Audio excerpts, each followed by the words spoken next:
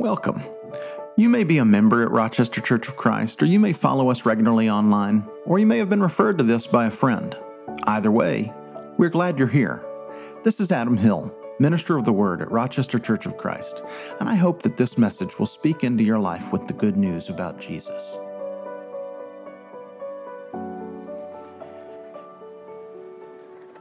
I want to read again from Revelation chapter 5, beginning in verse 1. The Bible says, "Then I saw in the right hand of him who sat on the throne a scroll with writing on both sides and sealed with 7 seals, and I saw a mighty angel proclaiming in a loud voice, 'Who is worthy to break the seals and open the scroll?' But no one in heaven or on earth or under the earth could open the scroll or even look inside it. I wept and wept because no one was found who was worthy to open the scroll or look inside. Then one of the elders said to me, 'Do not weep. See, the Lion of the tribe of Judah, the Root of David, has triumphed. He is able to open the scroll and its 7 seals.' And then I saw a lamb, looking as if it had been slain, standing at the center of the throne, encircled by the 4 living creatures and the elders. The lamb had 7 horns and 7 eyes, which are the 7 spirits of God sent out into all the earth. He went and took the scroll from the right hand of him who sat on the throne."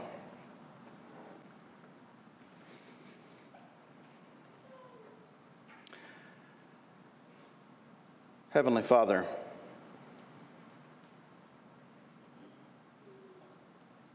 we have no hope but you. We have no life but you.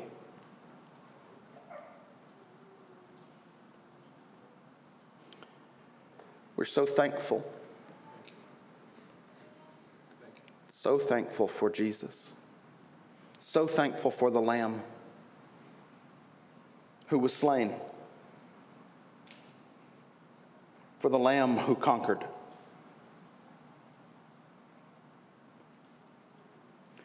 Father, forgive us when we look to any other God.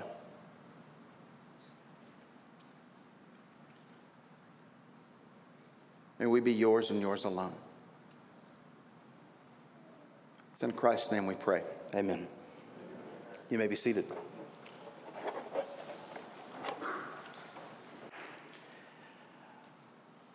This image from Revelation 5, the Lamb taking the scroll from the one on the throne.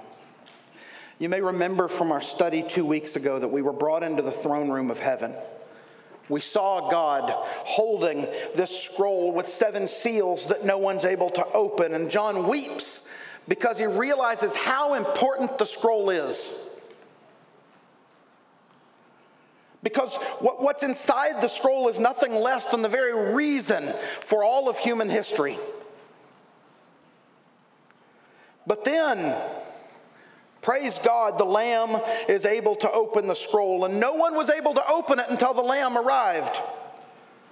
And that's where we're going to pick up. What does it look like when this scroll gets opened? Now, I will tell you, chapters 6 through 16 in the book of Revelation contain a series of 3 sevens. Now, there's some other interludes. There's some things that happen, but we're going to get 3 sevens. First, we're going to start off, and we'll talk today about the 7 seals. And then as the 7th seal opens, it calls forth the next set of 7s, and it's 7 trumpets. And then after some more interlude, when the 7th trumpet sounds, it opens up 7 bowls of God's wrath that are going to be poured out. And these 3 sets of 7 are presented in such a way that it's caused some interpreters to look at them chronologically and say that this is a list of 21 things that are going to need to happen in this particular order in order to lead up to the judgment day. And what I would tell you is that it is much, much more likely That rather than being 21 things in order, this is 3 different glimpses at the same experience. Okay, that you're getting multiple perspectives. Just like we have 4 Gospels in our Bible that show us the story of Jesus from different angles, so you're getting 3 different sets of 7 things that are telling you the same story of God's judgment from 3 different angles. And borrowing heavily from Old Testament texts, some you'll know, some you won't. These visions are designed, on the one hand, to terrify and bewilder, but on the other hand, to provide hope for the faithful. I do want to remind you as we start through this that there are some important principles that we discussed early on in this series that I just want to bring to our mind again. First, that when we are interpreting Scripture, we want to make sure that as a baseline, we generally follow this rule, that this text does not mean for us something it could never have meant for them. Okay, that when it was written, it is written to an original audience who would have understood something from it. Now, I'm telling you, I believe in the superintendence of Scripture, or the superintendence of the Spirit, to give us the Scriptures. I believe the Spirit can illuminate the Scriptures. But as a general rule of interpretation, it is wise for us to remember that it probably does not mean for us something it never could have meant for them. All right. Second, the book of Revelation, I know it's a little odd and it's a little difficult, but the truth about the book of Revelation is it doesn't say anything that hasn't already been said. Especially what we find out is that today's text covers a lot of the same material that you'll find in Matthew 24. When Jesus tells you, in those days there will be rumors of wars. There will be rumors of sickness. There will be earthquakes.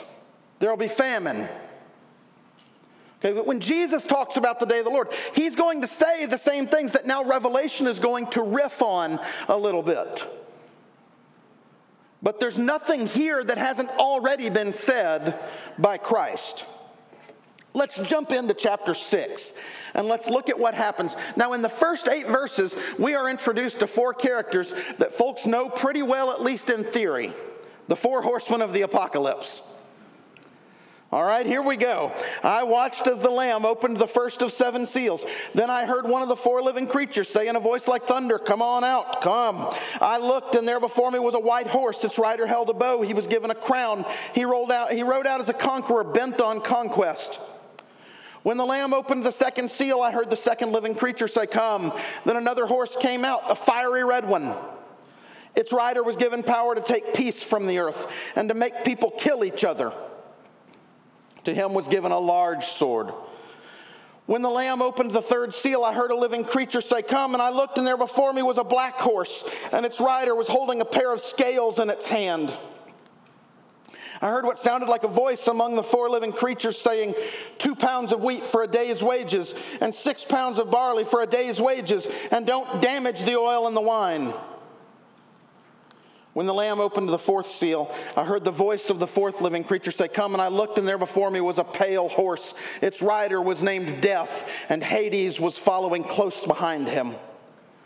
They were given power over 1/4 of the earth to kill by sword, famine, and plague, and the wild beasts of the earth. All right, so who do we have in these 4? I want to briefly talk about the 4 horsemen because there's been a lot of ink spilled about the 4 horsemen and who we're supposed to identify them as. But I want to let you know that this is our crew. And we start and we say, okay, the first horse is the white horse. And on it, there's someone in a white robe. There's someone who's coming out with a crown and he's given a sword. And there's every part of us, because somewhere deep in our recesses, we think that we have read in Revelation 19 that Jesus will show up on a white horse in a white robe with a sword coming out of his mouth and talk about the victory he's won over the enemies of God. And we say, boy, that sounds a lot like that. So is this Jesus? And then we realize, I don't know if it's Jesus, because here we got some things that are different. We got a crown, we got a bow, but a crown, Adam, that sounds more like Jesus. Okay. There are some folks that see in this passage, in this mention of the white horse, an imposter Jesus. An imitation with its white horse, its white robe. It's like Jesus in Revelation 19, but then this is the opposite, because the other three riders are not good guys. So why would Jesus be hanging out with that crew? And so instead they say this is the imposter Savior, this is the Antichrist.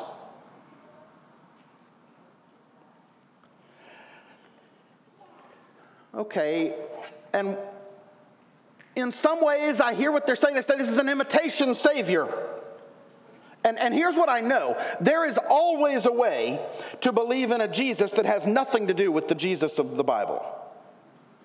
I know that's true.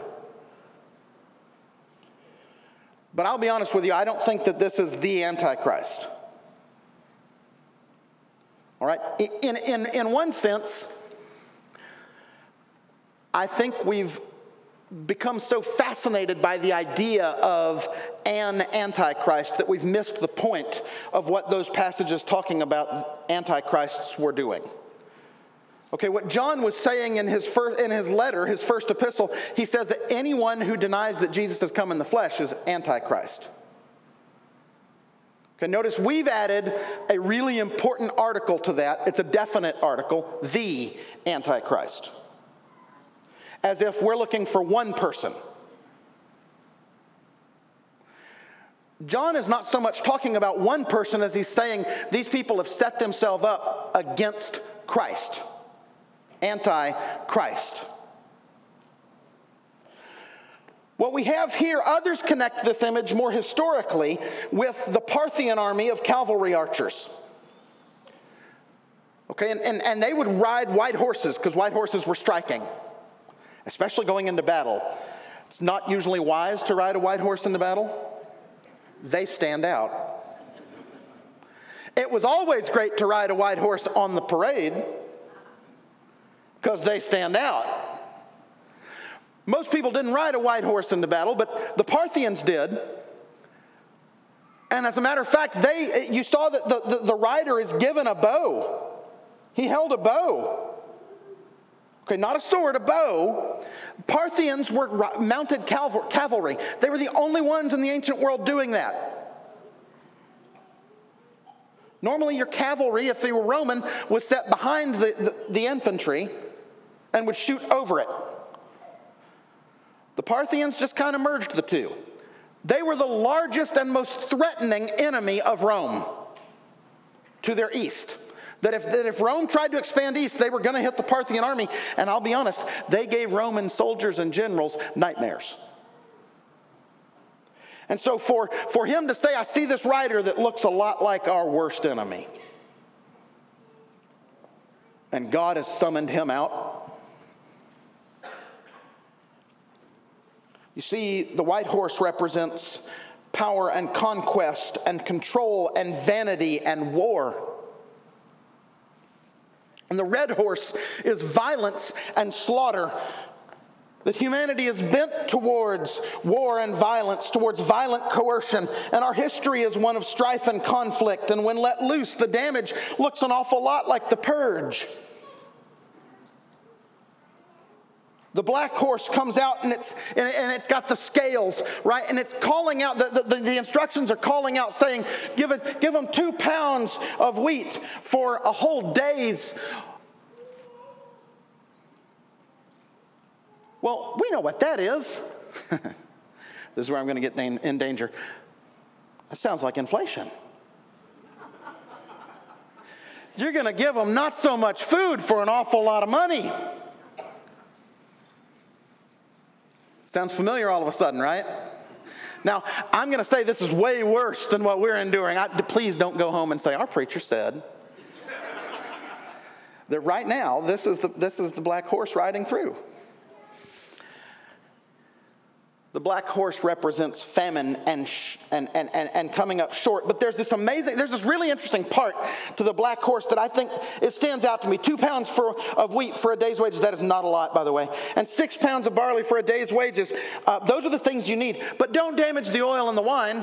Now, some people say the reason you don't damage the oil and the wine is because the wheat and the barley, tear those up when you invade, because those can be replanted and regrown next year. But the wine, the vines, and the oil, the vines that produce the olives, an olive tree takes 17 years to regrow. So if you were an invading army looking to take over land, you wouldn't destroy the olive trees. Why? You want them. And it's going to take 17 years to regrow them. So tear up the fields, burn the fields, but don't mess with the vines and the olives. That could be it. But I do also find this interesting thing at work. He says, get rid of the wheat, get rid of the barley, get rid of the things they eat to survive, the things they need. Leave them, the wine and the oil, the luxuries that they don't.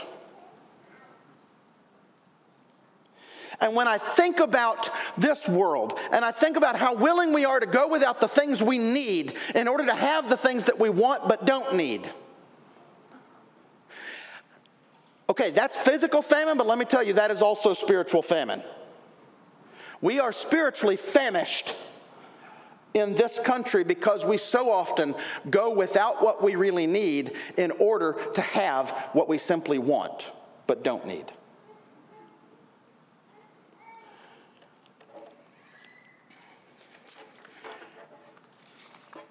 And then he calls out the fourth horse. And the color of the horse, it says it's a pale horse.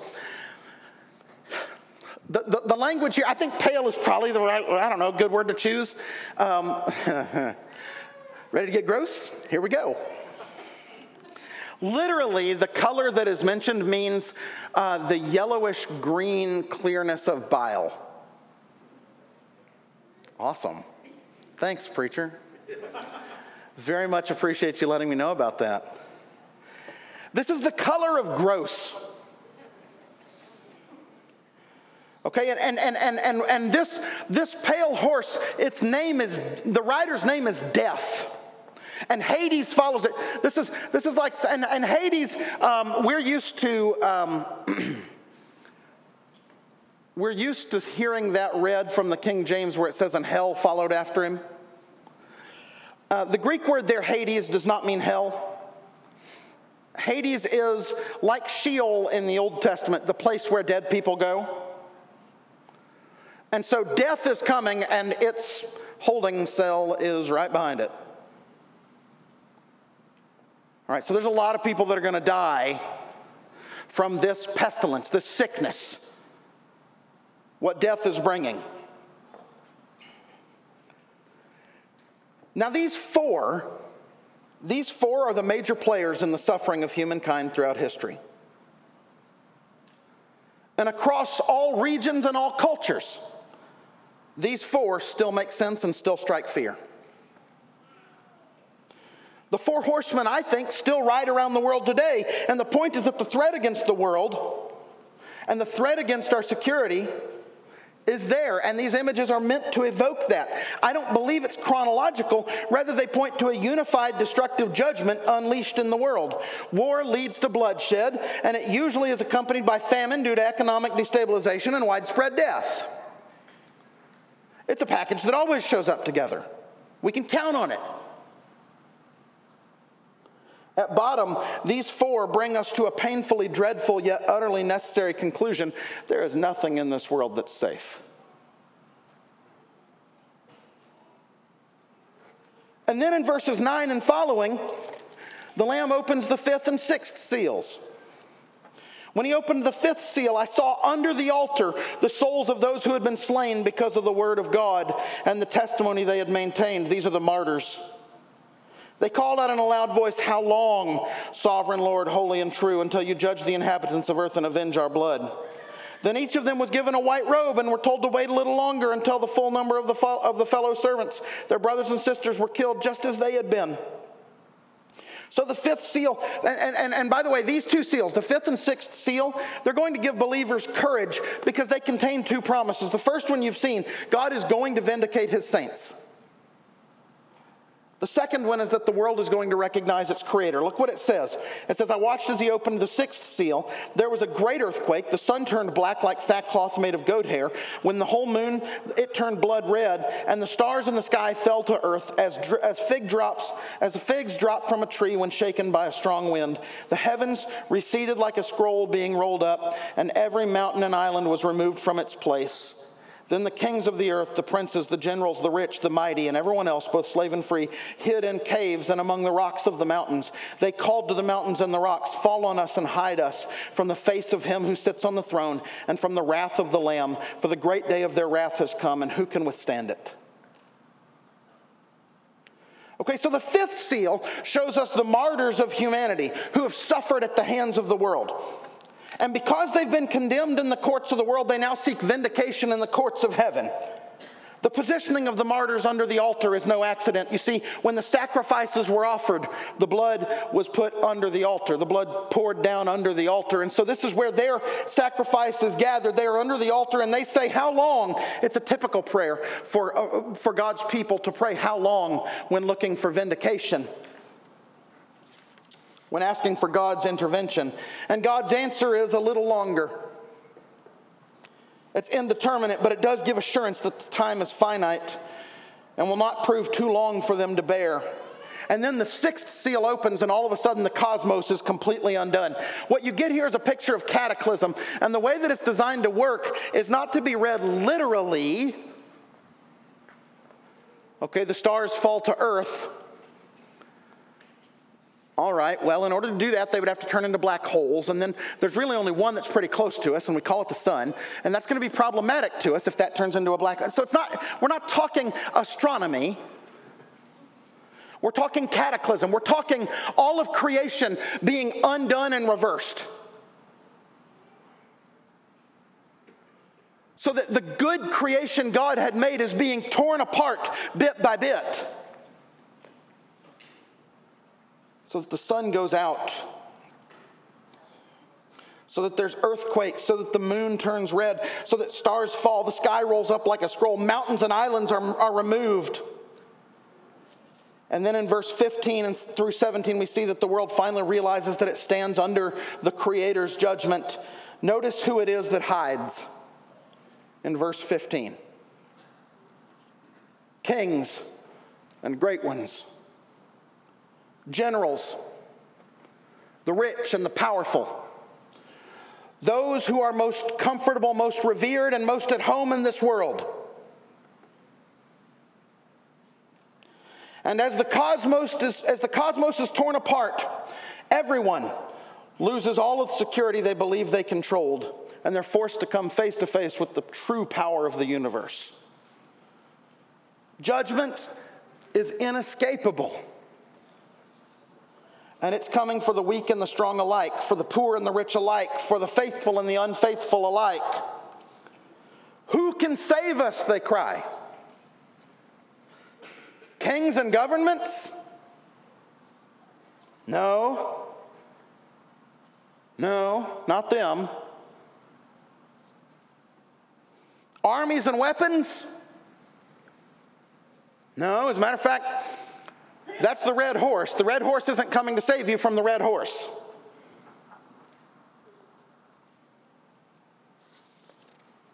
You don't escape war with war. Is it the wealthy? Can they save us? No. They can try and buy escape, but there's ultimately nothing you can do, and you end up begging that the rocks will just fall on you, rather than have to face the one that you've denied the whole time. It's a very interesting phrase there at the end, we're in verse 16, where it says, fall on us and hide us from the face of him who sits on the throne and from the wrath of the Lamb. The wrath of the Lamb is a very striking phrase. Lambs are considered peaceful and docile. And yet, the wrath of the Lamb is brought forth. And the question is asked at the end, who can save us? Chapter 7 is going to answer it. And I don't have time to read all of it. But what it says in chapter 7 is, as it starts in verses 1 through 8, it says John sees 4 angels at the corners of the earth. Now that's the cardinal directions, northeast, southwest. Don't stress over whether or not a sphere has corners. But the 4 corners. And then another angel who says, hold on. Everything we've just read needs not to happen yet. First, we need to seal God's people to protect them.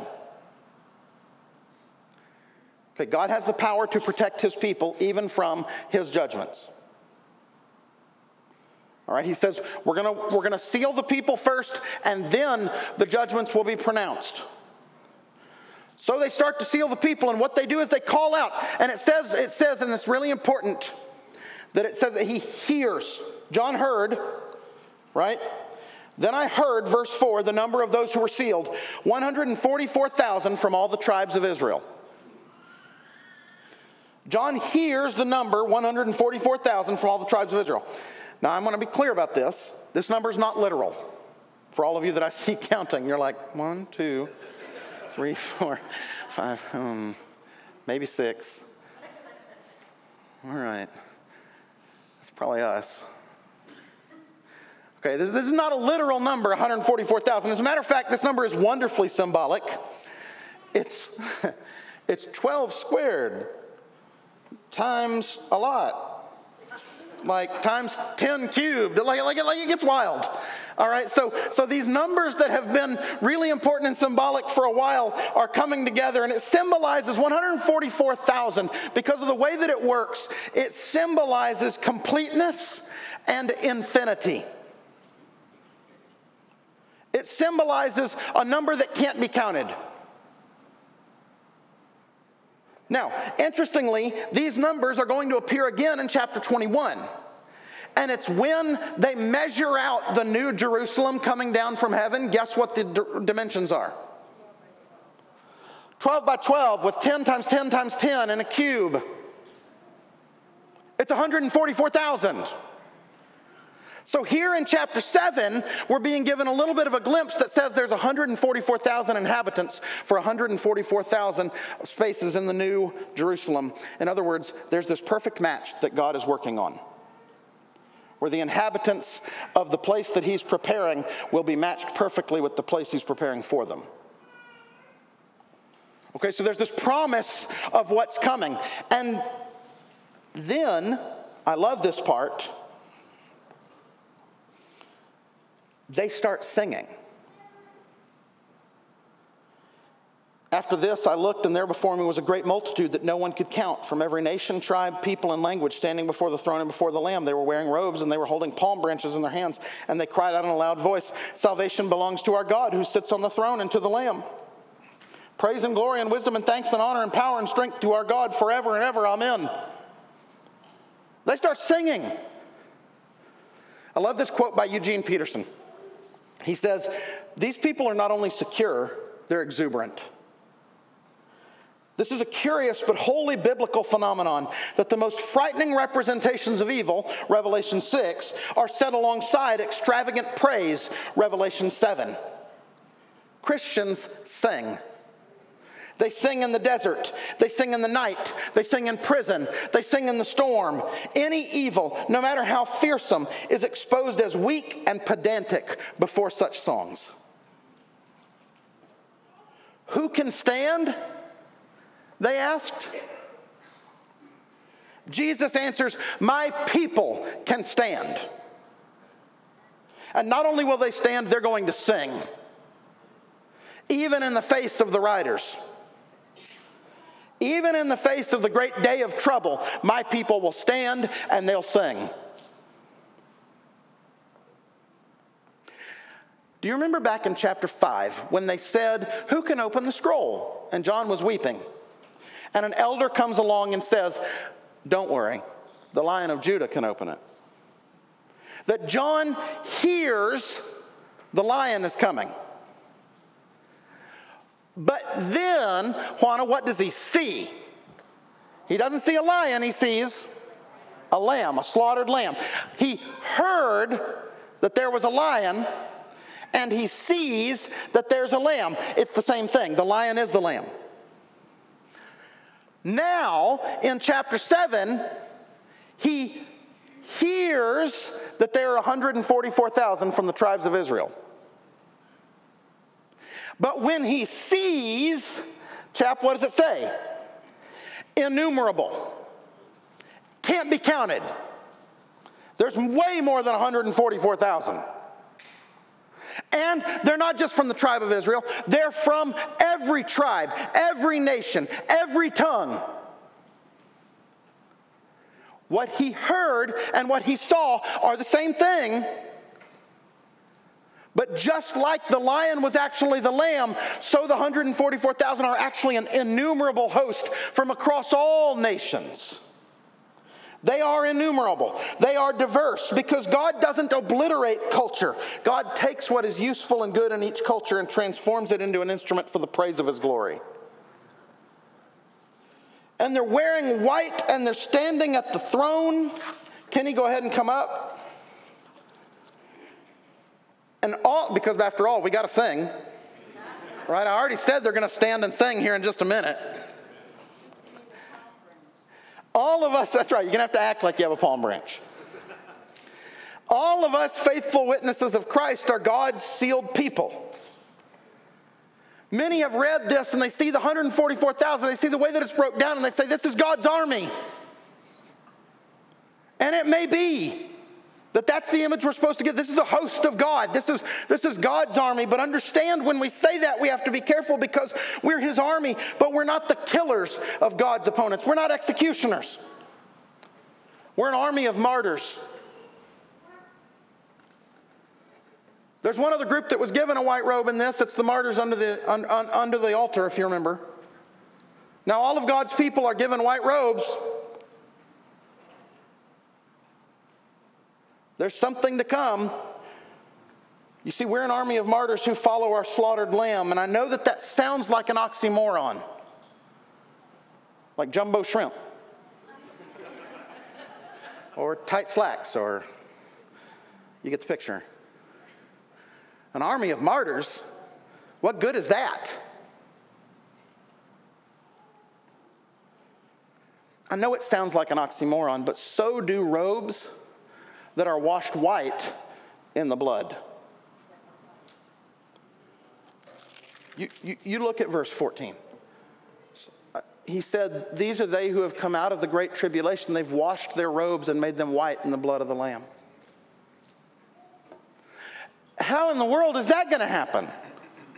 You don't wash white robes in blood and get white. But perhaps such vivid contrasts with human expectations are the point. Besides, while we were caught up in the vision, another unexpected twist took place while they were singing. Look down at verse 17. The Lamb at the center of the throne will be their shepherd. He will lead them to springs of living water, and God will wipe away every tear from their eyes. All of a sudden, the Lamb has become the shepherd. Did you catch it? This is the kind of miracle that takes place that only God can do. That the Lamb becomes the shepherd. That an army of martyrs can win the victory.